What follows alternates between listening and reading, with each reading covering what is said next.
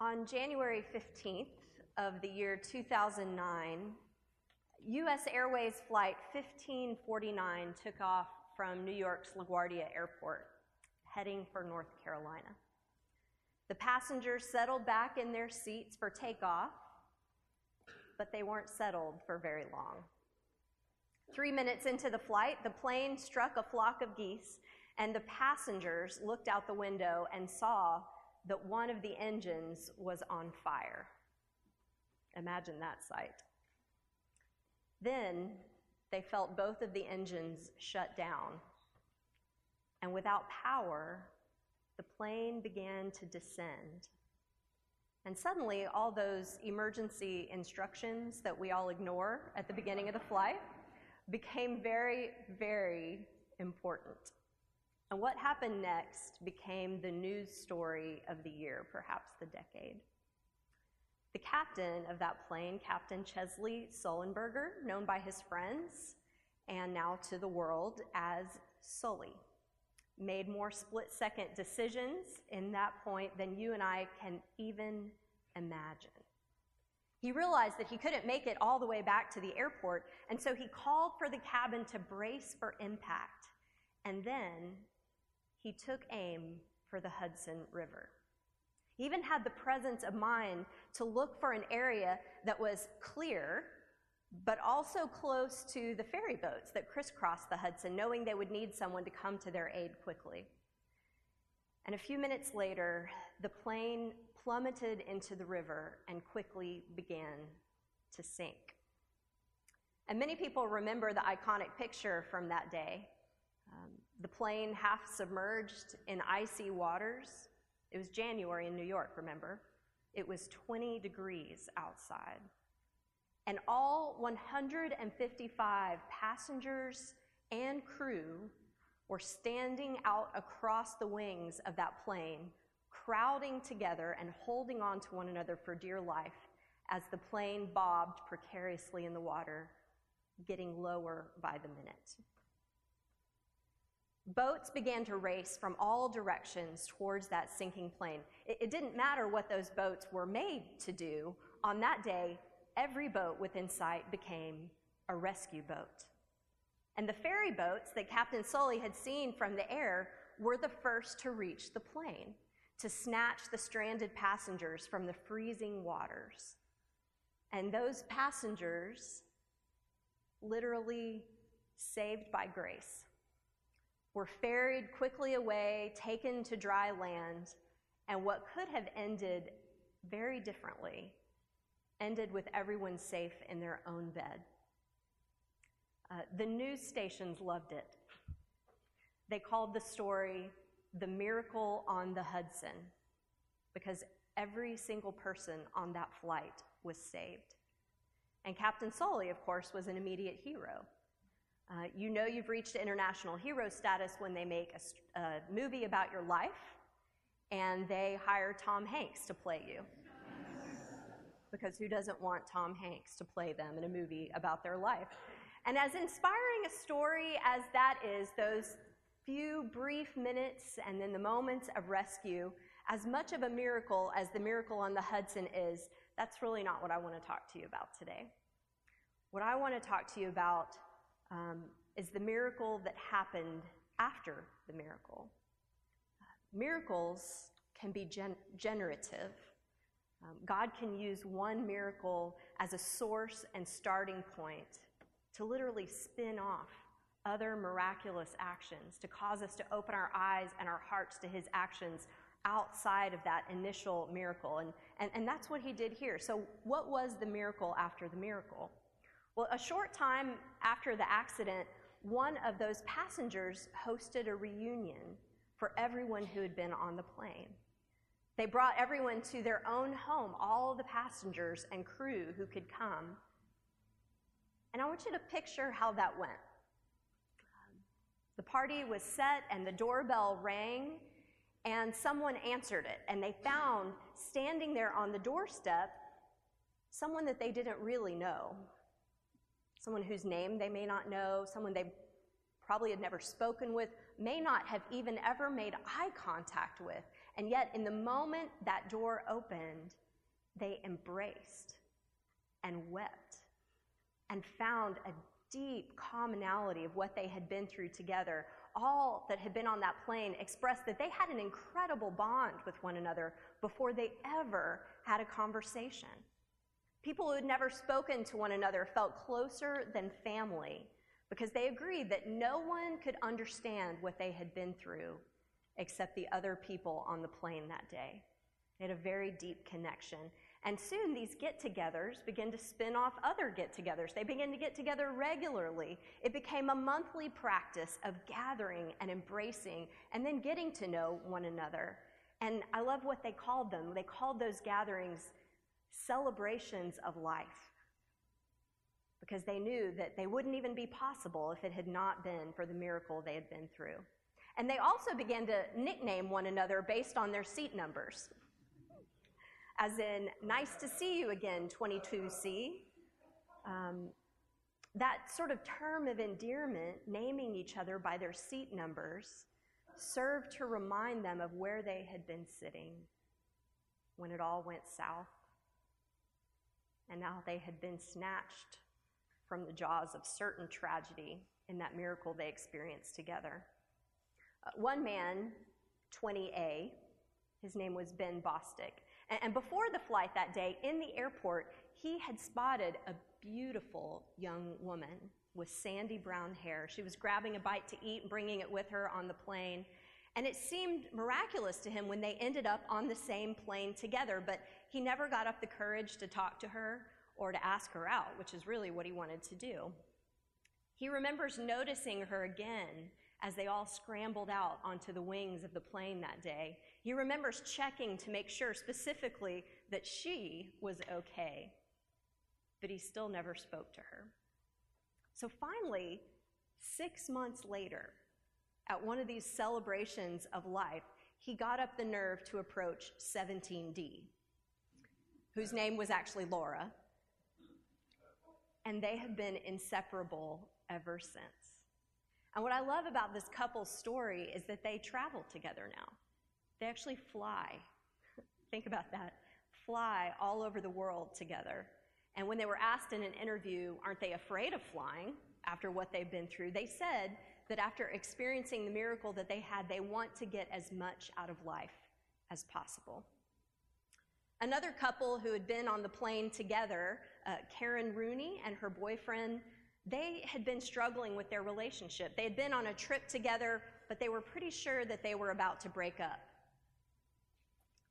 But Karen said, when the plane crashed, I just knew on the wing that he was the one I wanted to be with for the rest of my life. And they married shortly after the crash, and they now have a daughter whose name is Elena. And there are other miracle babies who were born after that day, babies who would never have been born if things had gone differently. One baby was born 3 years to the day of the accident, and his parents named him appropriately Hudson. I'm sure Sully was another popular choice at that time. So as the survivors continued to gather for reunions, they would pass these babies around, these little miracles after the miracle. And they said that Captain Sully always wants to hold each of the babies. And he commented that those are special, special kids to him. He said, these kids that wouldn't have been born otherwise, they make it very real. It's another great reminder of how much good happened that day, of how one miracle begets another. And Sully has formed this intense bond with many of the passengers and their families. Every child born after the moment on that plane is a miracle born of the miracle. And all of those folks who were on the plane that day, all of their families, all of now their children who are growing up in this story are bonded by an experience that will shape them forever. And they're still meeting together. They still have these reunions. Every gathering they hold, they say, is actually a reunion of the rescued. So it's Holy Week. It's a week when around the world, Christians pause, meditate, pray, remember, and worship, and worship, and worship, all around the foot of the cross. I explained to our 7-year-old son this week that we would be going to church Thursday night and Friday night, and that we would get there early on Sunday for an egg hunt, and we would stay late Sunday for a community-wide meal. And despite the mention of the egg hunt and the candy, he really wasn't so pleased that there would be that many trips to church this week. I think it's because Fridays are usually movie night at our house, and he was afraid he would miss his turn to pick the movie, which is sacred in our home. He doesn't remember that in a former life, I was a pastor of a large church, and we went to church every day, not just on the weekends. And the week that we went to church more than any other week was Holy Week. Seriously, folks, if you're headed into local church ministry, enjoy this Holy Week. It may be the quietest one you have for quite a while. During Holy Week, we were practically at church all the time, those of us planning and helping to create services and experiences for the congregation. Sometimes we joked that we needed to have just a cot in our office because really sleeping at the church would be more practical than driving home at the end of the night after these worship services happened. I remember getting really worn out during Holy Week often and pausing as I was just about to write a status somewhere on Facebook or Twitter that would say something like, "This is the hardest Holy Week ever." And then I would think, probably Jesus and the disciples, they might have something to say about that we don't really get the rights to that title. But the question is why? Why, again and again, do we come together during what some outsiders say looks like a depressing week to them? Why do we gather? Why do we remember? Why do we recount these stories of arrest, beating, death, and destruction? There are many people who sort of skip it all together. They come to church on Palm Sunday, and then they disengage for the week, and they come back for Easter, and in that way they hit like the 2 highest celebratory days of the year. Like, here's Jesus on a donkey and people shouting Hosanna, and here he is, risen from the dead, out of the tomb. Wasn't that a great story? But they missed it, right? If you don't take the dip through Holy Week, if you don't descend, it's hard to ascend. There are also people who will skip the whole year and come to your churches on Easter, and then they'll come back the next Easter, and Christ is always rising for them. You'll be tempted to look out at those folks and say something like, "Where have you been all year?" But thank God that they're there, and invite them back into more and more of the story. There is something in each of us that would like to just skip Holy Week. The cross is really no fun to relive sometimes. It wasn't fun the first time around either. It was shocking and offensive. It was revolting to everyone who witnessed it. We get the word excruciating from the word for cross. Holy Week is an excruciating time for many people. If you're not uncomfortable during Holy Week at some point, then you're not doing it right. If you don't remember the excruciating moments of the cross. At the church where I served, we had a really big Good Friday celebration every year, and we tried really hard with everything we had to sort of explain the necessity of the cross. And we would bring out all the worship bands and sometimes all the lights and the smoke machines, and we would bring out the story as big as we could tell it. And sometimes we would try to tell contemporary stories that were affected by the cross. So we would make these videos with folks from the congregation playing roles. And those videos would have stories in them, like a couple about to divorce, or a teenage girl contemplating suicide, or a man who had just been fired from his job and was feeling worthless. And we would have them play out those stories in these videos to show to people on Good Friday the depth of human suffering as they might imagine it in their own context. And then there would always be a moment where those people in their stories would encounter the cross. Sometimes they would encounter the story of the cross, and it would make some impression on them and change their story. Sometimes we would literally have an actor playing Jesus, dragging his cross, walk right through their story and have their perspective changed. We tried every year in every way we could to tell this story of how whatever human element of suffering they might experience could encounter Jesus' suffering and how they might be transformed. And some years people wept and felt changed and really said that their stories had been changed. And I remember one particular year we got together in our worship planning team and we began to contemplate what we would do on Good Friday. Would we get the smoke machines out this year? Would we have worship bands? What kind of preaching would there be? And what kind of video? What sort of storytelling would we do? And we talked about all the stories we had done in the past, all these individual stories of suffering. What story would we tell this year? And I remember this one young man who was on the worship team. He said, we need to tell the story back to the beginning. Everybody said, what beginning? What are you talking about? He said, well, here's my picture. Here's the video I want to show. He said, I want it to start with creation and wholeness and the beauty of the sunrise of the first day that God made the world. I want to show the garden and the provision there and the closeness that they had. And then I want the video to show the fall and how everything began to spin out of control. And he began to recount the story of human history and suffering and chaos. We would show the descent of humanity and the chaos of history. We would show famine and war and destruction. We would show acid rain that was killing trees, or a plague that would decimate a population. Rainforests would be cut down. The Hindenburg would explode on screen. Hitler would rise to power. Bombs would be dropped. We would show the long, spiraling descent of God's creation. And as he talked, as he told the story, we all kind of got excited about it.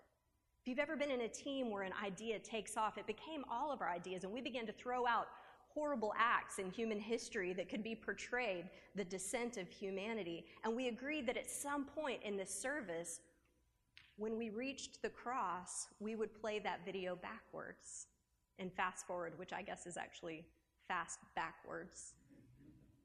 And we would take it all the way back across human history, and the sun would come up on the first day again and show the healing of creation and humanity. Not just one story, not just one couple or one family or one individual, but all creation groaning for the restoration that the cross could bring. And so we did it. We made the video. Those who worked on it had to go back through tons of historical footage and actually find the Hindenburg and actually find footage of famine and pestilence. And they put together this 10-minute long video that we could play out for people before we reached the point of the cross, and then play backwards when we restored humanity again. And there was just a few problems with that you might imagine. The events of the day for the church included this lovely picnic for families outdoors right before the service. And so we were all sitting and eating together. We had like a fish fry and games, and then they would open the doors to the sanctuary and the worship bands would begin playing, and the video actually was up as people entered the sanctuary. No explanation, just the Hindenburg and Hitler.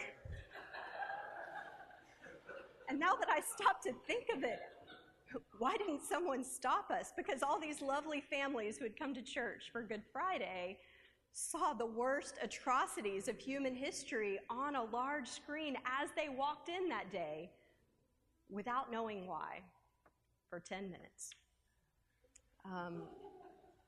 Sometimes you can get the theology so right, but the context so wrong. But I was so proud of that team because that conversation was different than any conversation we had ever had. We tried to really look at a bigger picture, not just what does the cross mean for me, what does it do for me, how does my suffering matter to Jesus, but what is the big picture here? Even if it makes people a little uncomfortable. Holy Week is designed to make us uncomfortable. So many of us sort of want to skip right to the Easter preparations to spend our week with eggs and baskets and tuning our instruments for Christ the Lord is risen today. But instead, this week is filled with a slow spiraling down, the descent of humanity that no one knew if anyone could ever fix it. So Jesus didn't skip Holy Week. So neither should we. He was offered the chance again and again. It was actually one of the temptations, right? To go right to power and never to experience suffering. But he didn't. He didn't. Steve Siemens points out in his book, Give Them Christ, that the events surrounding the cross actually portray every type of human suffering and evil possible. That at the cross, Jesus suffered injustice, that he felt the shame of nakedness, that he was deprived of his rights. He endured taunting, became the focus of the rage of others, that he was rejected and forsaken, that he experienced excruciating physical pain, thirst, hunger, emptiness, abandonment, and finally, death itself. That the incarnation began with conception and birth, but it would never be complete until the cross. That he entered every possible aspect of our human suffering, that Jesus climbed on the plane with us and went down that day at the cross. Psalm 69 speaks of our desperation for rescue as a people. Save me, O God, for the waters come up to my neck. I sink in the miry depths where there is no foothold. I have come into the deep waters. The floods engulf me. I'm worn out and crying for help. This psalm has become a favorite of people in their own moment of suffering. It's a picture we all understand, and many of us could cry out those words, I'm sinking. It's up to my neck. Where are you, Lord? I need your rescue. We know what it is to crash and burn, to sink in a mess of our own making. Our own tears are enough to drown us sometimes. But can we imagine all of humanity, all of creation groaning? And Jesus' ears tuned not to run from that, but to listen. How does he answer all of those cries? His life and ministry are marked by the descent of the cross. Again, words from Dr. Siemens' Give Them Christ book. God's solution to the problem of suffering is not to eliminate it, nor to insulate himself from it, but to participate in it. And having participated in it, to transform it to his instrument for redeeming the world. As we gather this week again and again in chapel, in your churches, your communities, your families, we are participating in a reunion of sorts. It's a reunion of the rescued, a part of the unfolding miracle of Christ's death, and a celebration of the resurrection that will happen next. And just like those who were rescued from the icy waters of the Hudson, we have a brand new realization of just how precious life is for us. When we look around at one another, we know the deepest thing we have in common is that when we were sinking deep in sin, Christ reached in, grabbed hold, and rescued us. And we gather, too, knowing that it's not enough to just be rescued from something, to be rescued also for something. That to become rescued and transformed means to long for all of creation to be rescued and transformed, too. And sometimes we forget that, especially when preparations for Holy Week services are so busy, so consuming. Maybe you've seen it. I have too. Gatherings of those who love Jesus that become more inwardly focused than outward. That sometimes the church has come to resemble ferry boats that just shuttle the comfortable back and forth across the river, taking them from one side to the next, without noticing the descent going on all around us. So you and I not only celebrate our own rescue, we begin to look. We watch the skies. We look into the water around us and wonder, who's next? Who needs to climb on too? Those who are rescued in turn become rescuers, that instead of just ferry boat captains that crisscross back and forth with the comfortable on board, we're to turn and don the hats of captains who are rescue boats and circle the waters until we find more to pull into the reunion and welcome them to faith. To some people, it seems strange that we don't reject the symbol of the cross. I mean, what other tradition in history has taken the symbol of execution and made it their symbol? There aren't people who go around with electric chairs as their symbol, but the cross is an instrument of execution. And yet, instead of running from it, God has transformed it for us. We wear it. We decorate with it. We worship around it. We're told to take up our cross daily.